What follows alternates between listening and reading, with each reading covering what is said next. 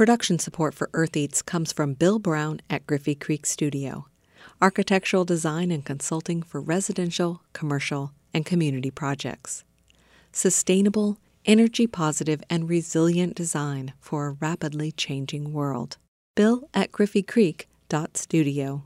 And insurance agent Dan Williamson of Bill Rush Insurance, offering comprehensive home, auto, business, and life coverage in affiliation with Pekin Insurance. Beyond the expected. More at BillRushInsurance.com.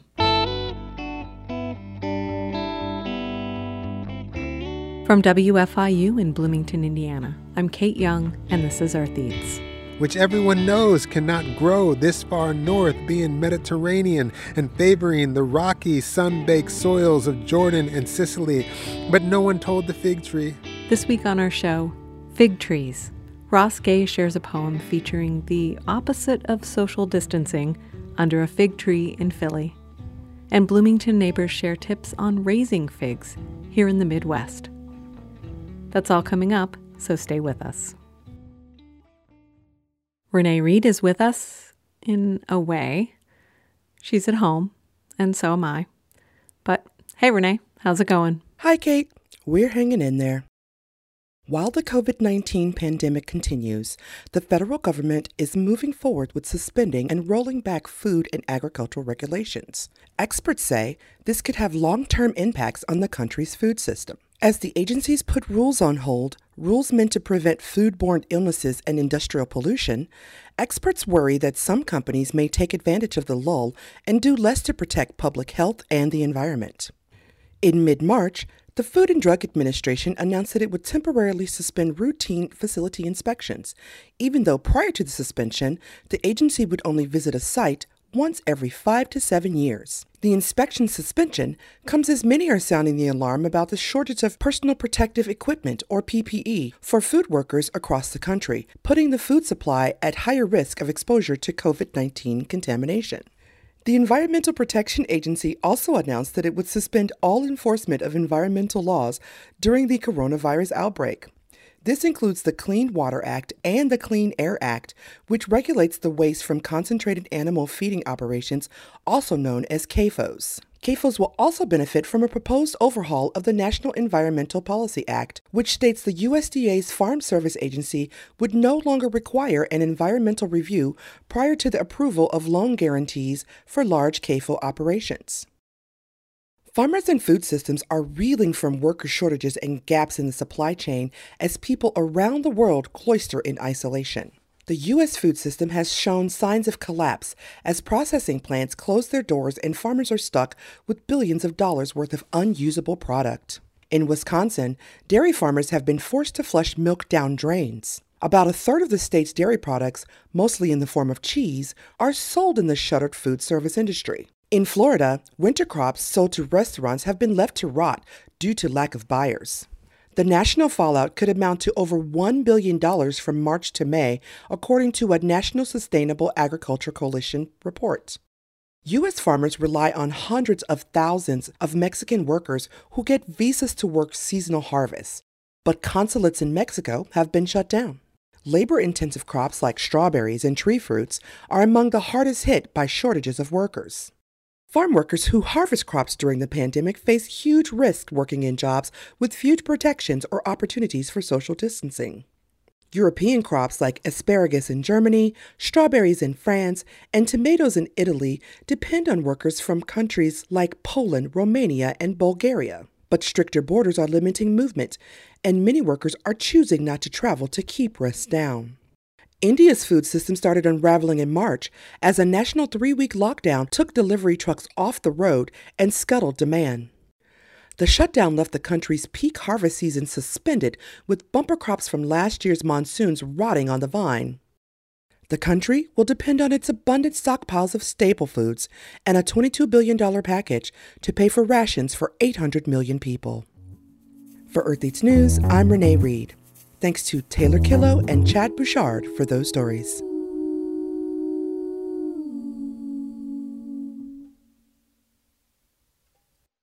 The Harvest Public Media Reporting Collective is producing a series of reports on the effects of climate change on the Great Plains. Part 5 in their series centers on Oklahoma. The Chickasaw and Choctaw Nations are working with additional partners to prepare for possible drought conditions in the future. For Harvest Public Media, Lindsay Crable-Burton reports. Southeastern Oklahoma averages at least 40 inches of rain per year, so its agricultural industry focuses primarily on livestock and timber. But an extended drought in 2011 and 2012 cost Oklahoma's farmers and ranchers more than $2 billion in losses statewide.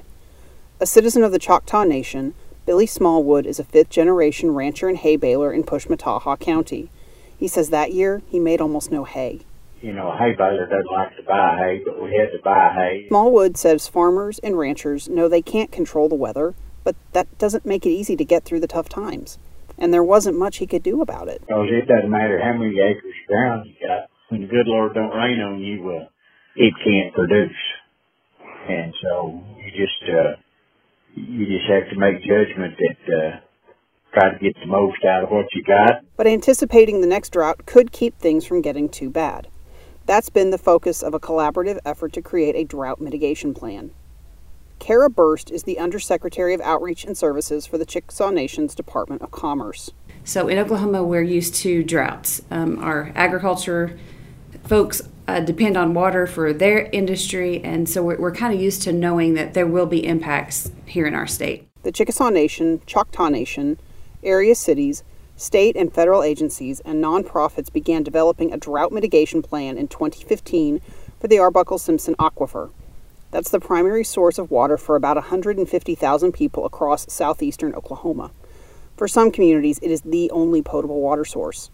Burst says maintaining it and executing any drought plan will require everyone's participation. We tried to reach out and get the most input that we could, because we do believe that that's the best way to get an effective plan. If we just sit in the room by ourselves and put something on paper, then when we take it out to the real world, it may not actually work. They came up with a multi-step plan based on levels of alerts. 5 specific triggers can prompt an alert for water-conserving action: the water level at Arbuckle Lake, the aquifer level at a U.S. Geological Survey monitoring well, the flow from Antelope Springs, the Blue River stream flow, and the Palmer Drought Severity Index. The number of triggers set off for any 1 month's data determines the response level. For example, if just one is tripped, then it is considered an alert. Area farmers would be asked to reduce their potable water use by 1/4. We may say, if the temperature is 100 degrees, do you really need to wash your car today? Or, just little things that will add up to make a huge overall impact. If all 5 triggers are set off, ranchers would be encouraged to move their livestock to an area with more water. For other residents, alert level restrictions like the car wash ban would become mandatory in order to reduce water use by 40%. Burst says if all Chickasaw Nation citizens and employees pitch in, they can significantly reduce water use. To date, the plan has not been enacted or revised since it was formally launched in 2017. The region's precipitation totals were above average in both 2018 and 2019, and so far in January and February of this year. Still, Burst says the group is looking to put emergency alternatives in place for communities that depend on just one source for water. We want to put in place all the measures we can now, so it's as easy as flipping a switch when and if that occurs. Meanwhile, area ranchers and farmers, including Smallwood, are also using that additional time and moisture to bolster their own drought plans. Smallwood said the 2011-2012 drought was tough, but it taught him valuable lessons. So when the opportunity arises, you better get your hay baled or your ground worked or whatever you're trying to do, because you never know how your seasons are going to change. Even as they enjoy the relatively wet weather, southeastern Oklahomans remain hopeful that when the rain doesn't come, their drought plan will stave off the worst of things. For Harvest Public Media, I'm Lindsay Crable-Burton. Find more farm and food stories from the Heartland at harvestpublicmedia.org.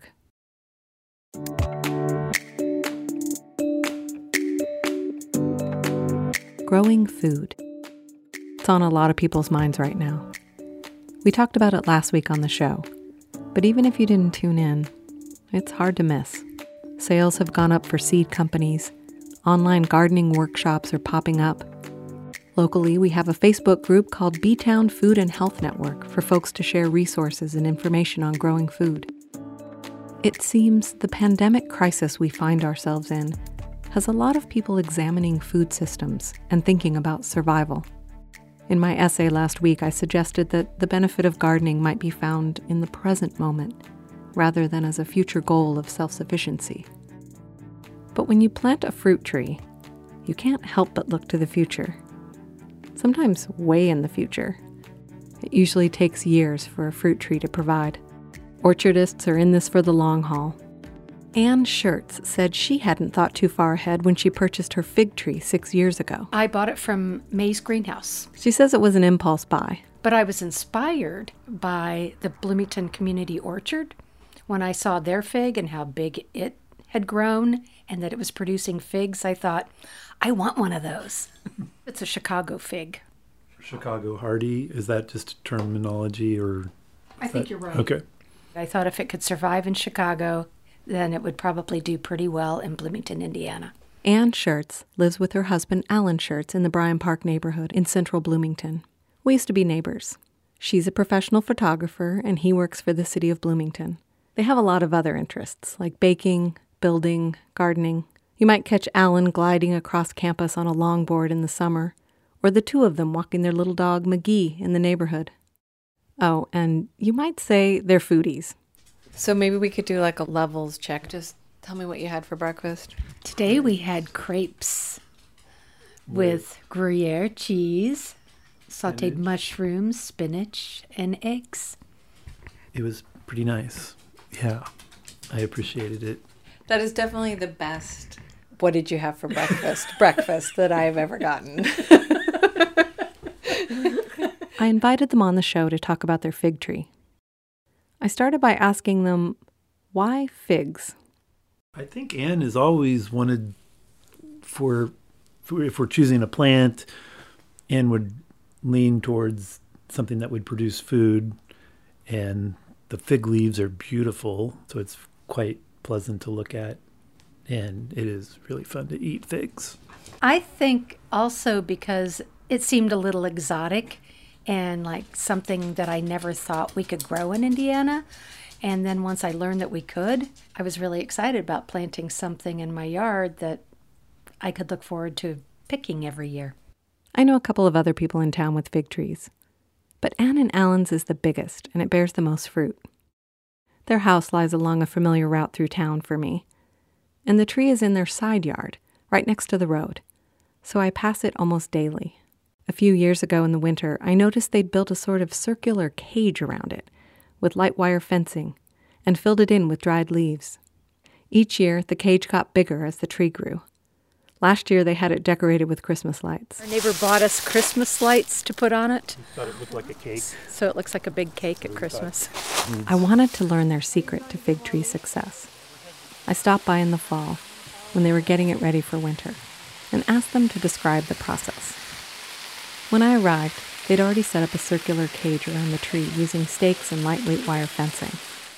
They had started to fill it in with dried leaves, and were dragging a tarp down the side of the road to a pecan tree on their corner. Sure, we got lucky when we found about somebody who had bagged up about a dozen bags of leaves.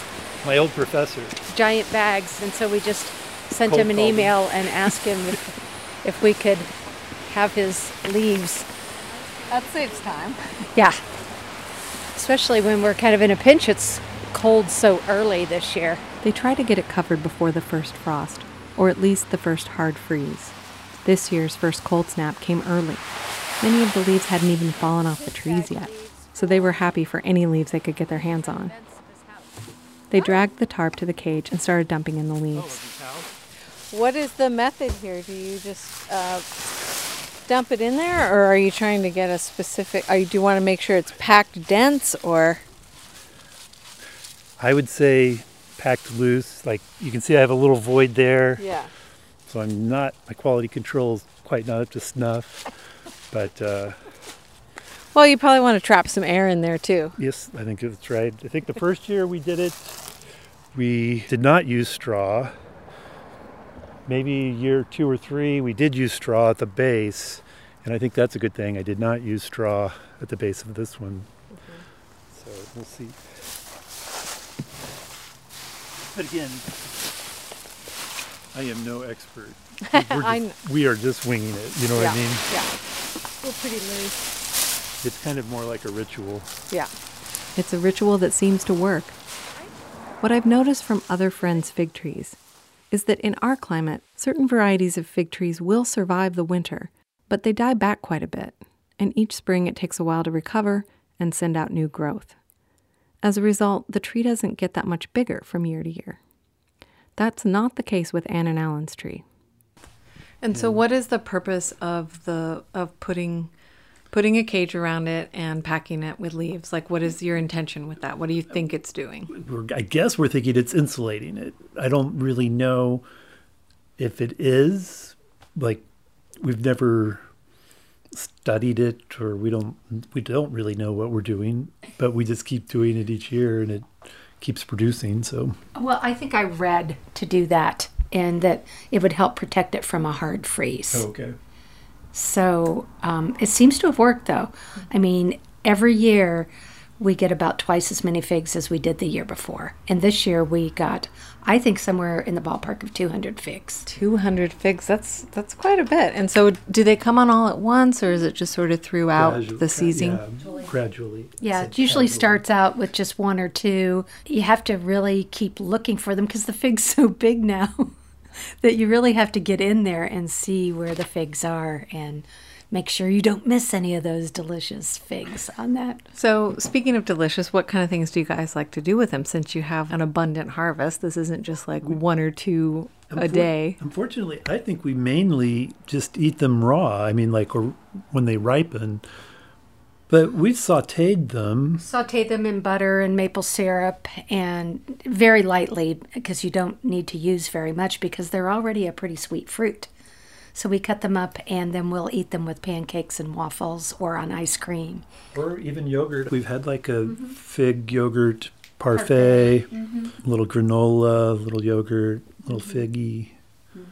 And sometimes we've taken them to a friend of ours' house, and we've put them on pizza, too, with goat cheese. Oh, yeah. I forgot. You did. It's very good. Have you ever preserved them like by making jam or dried them or anything? We haven't gotten to that point where we have so many that we would do that. We mostly gobble them down just as they are. Do you give them away to friends and neighbors? By all means. We do, because we want other people to experience the fig. They often have never had a fig. Especially a fresh one. Yes, and they thought that, like, we have neighbors from Israel, and they thought that they could only get them in Israel as far as, growing them in the vicinity where they lived. So that was exciting to them to know that that was a possibility. That it is a nice invitational, like, I don't know what you call it, like fellowship sharing thing. So it's a nice element as far as that goes, I think. It's actually happened with people driving by, too, because I think people are curious when we're standing by it, wondering what we're doing, because they don't recognize it as something that would be bearing fruit.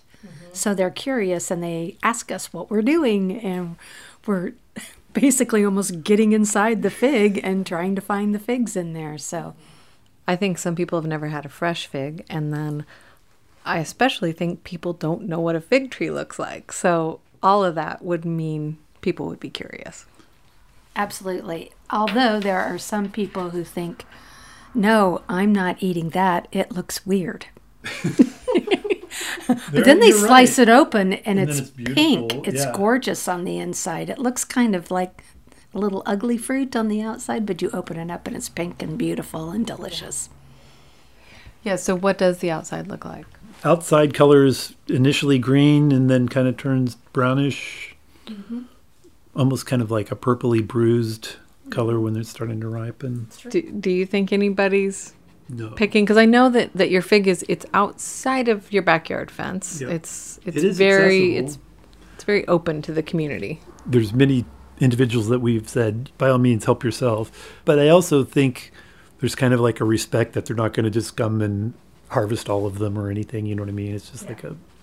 You said squirrels. What about deer? I know that this neighborhood is just overrun with deer sometimes. Yeah, there's a lot of deer, but I don't think I've ever seen a deer chomping on the fig. Not for the leaves, not for the fruit.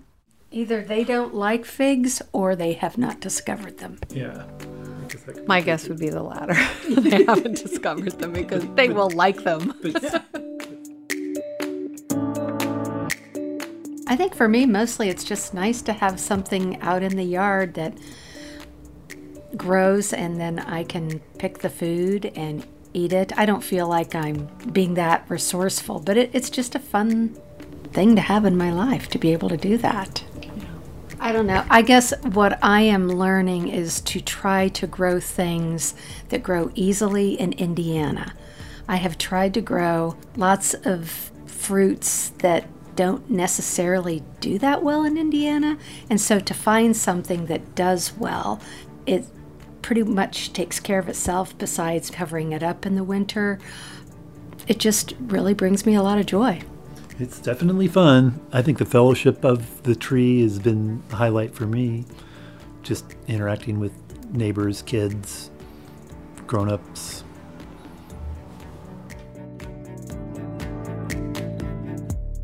As is often the case, fruit from their fig tree is more than food. It's a conversation starter, a connector. After a short break, we have a poem from Ross Gay about the connections that can happen around a fig tree. Stay with us.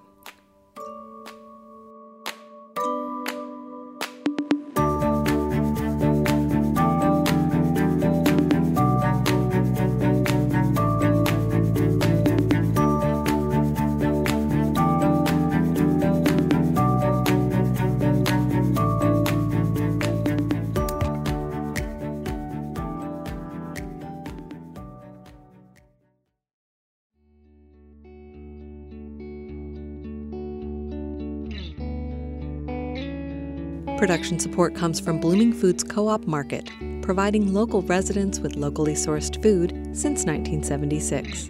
Owned by over 12,000 residents in Monroe County and beyond. More at bloomingfoods.coop. Elizabeth Rue, enrolled agent with Personal Financial Services, assisting businesses and individuals with tax preparation and planning for over 15 years. More at personalfinancialservices.net. And Bill Brown at Griffey Creek Studio, architectural design and consulting for residential, commercial, and community projects. Sustainable, energy positive, and resilient design for a rapidly changing world. Bill at griffeycreek.studio.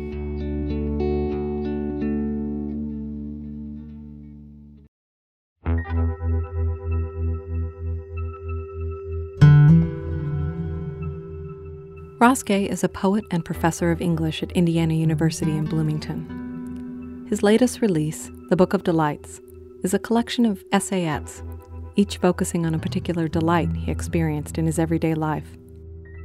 It's not all hummingbirds, hickories, and rice candy. It gets dark in places. We can only truly know delight by experiencing its opposite, perhaps. Ross Gay has been featured this year on This American Life, All Things Considered, and Krista Tippett's podcast, On Being. I've noticed in recent weeks, these programs are choosing to re-air their Ross Gay Delight segments.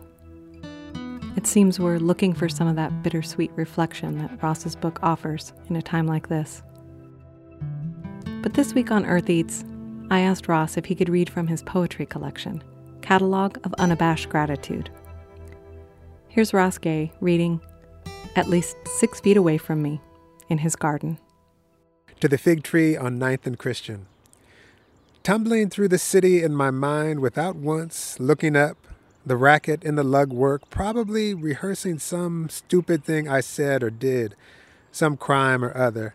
The city, they say, is a lonely place until, yes, the sound of sweeping, and a woman, yes, with a broom beneath which you are now too, the canopy of a fig, its arms pulling the September sun to it, and she has a hose too, and so works hard rinsing and scrubbing the walk, lest some poor sod slip on the silk of a fig and break his hip, and not probably reach over to gobble up the perpetrator.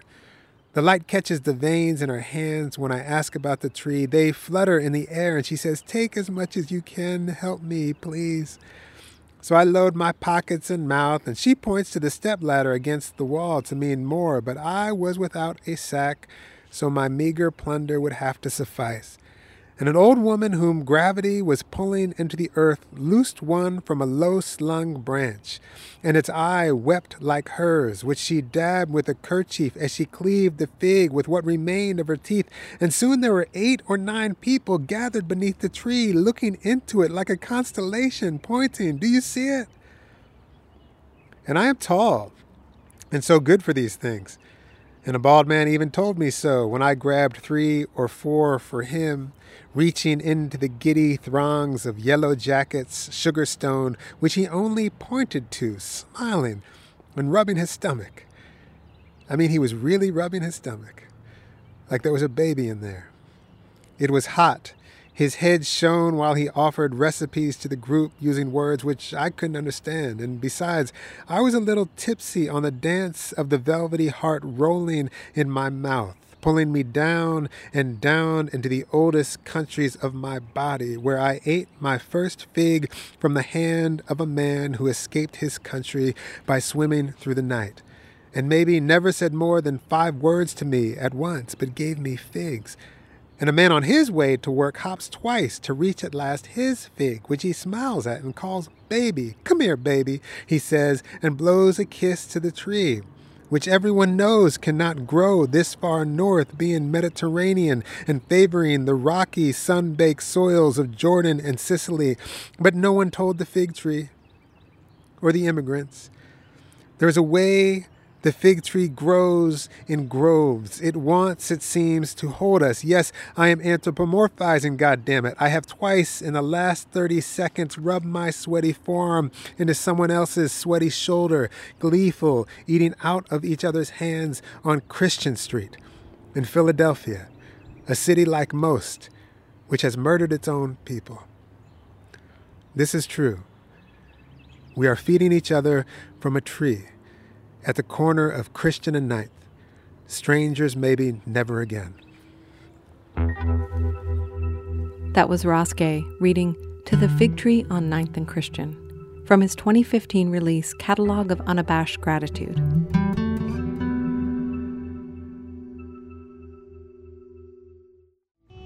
That's all we have time for today. Thanks for listening. Stay nourished, stay safe. The Earth Eats team includes Aobon Binder, Chad Bouchard, Mark Chilla, Abraham Hill, Taylor Killo, Josephine McRobbie, Daniel Orr, the IU Food Institute, Harvest Public Media, and me, Renee Reed. Our theme music is composed by Aaron Toby and performed by Aaron and Matt Toby. Earth Eats is produced and edited by Kate Young, and our executive producer is John Bailey. Special thanks to Ann and Alan Schertz and to Ross Gay. Production support comes from insurance agent Dan Williamson of Bill Rush Insurance, offering comprehensive home, auto, business, and life coverage in affiliation with Pekin Insurance. Beyond the expected. More at BillRushInsurance.com. Blooming Foods Co-op Market, providing local residents with locally sourced food since 1976. Owned by over 12,000 residents in Monroe County and beyond. More at bloomingfoods.coop. And Elizabeth Rue, enrolled agent providing customized financial services for individuals, businesses, and disabled adults, including tax planning, bill paying, and estate services. More at personalfinancialservices.net.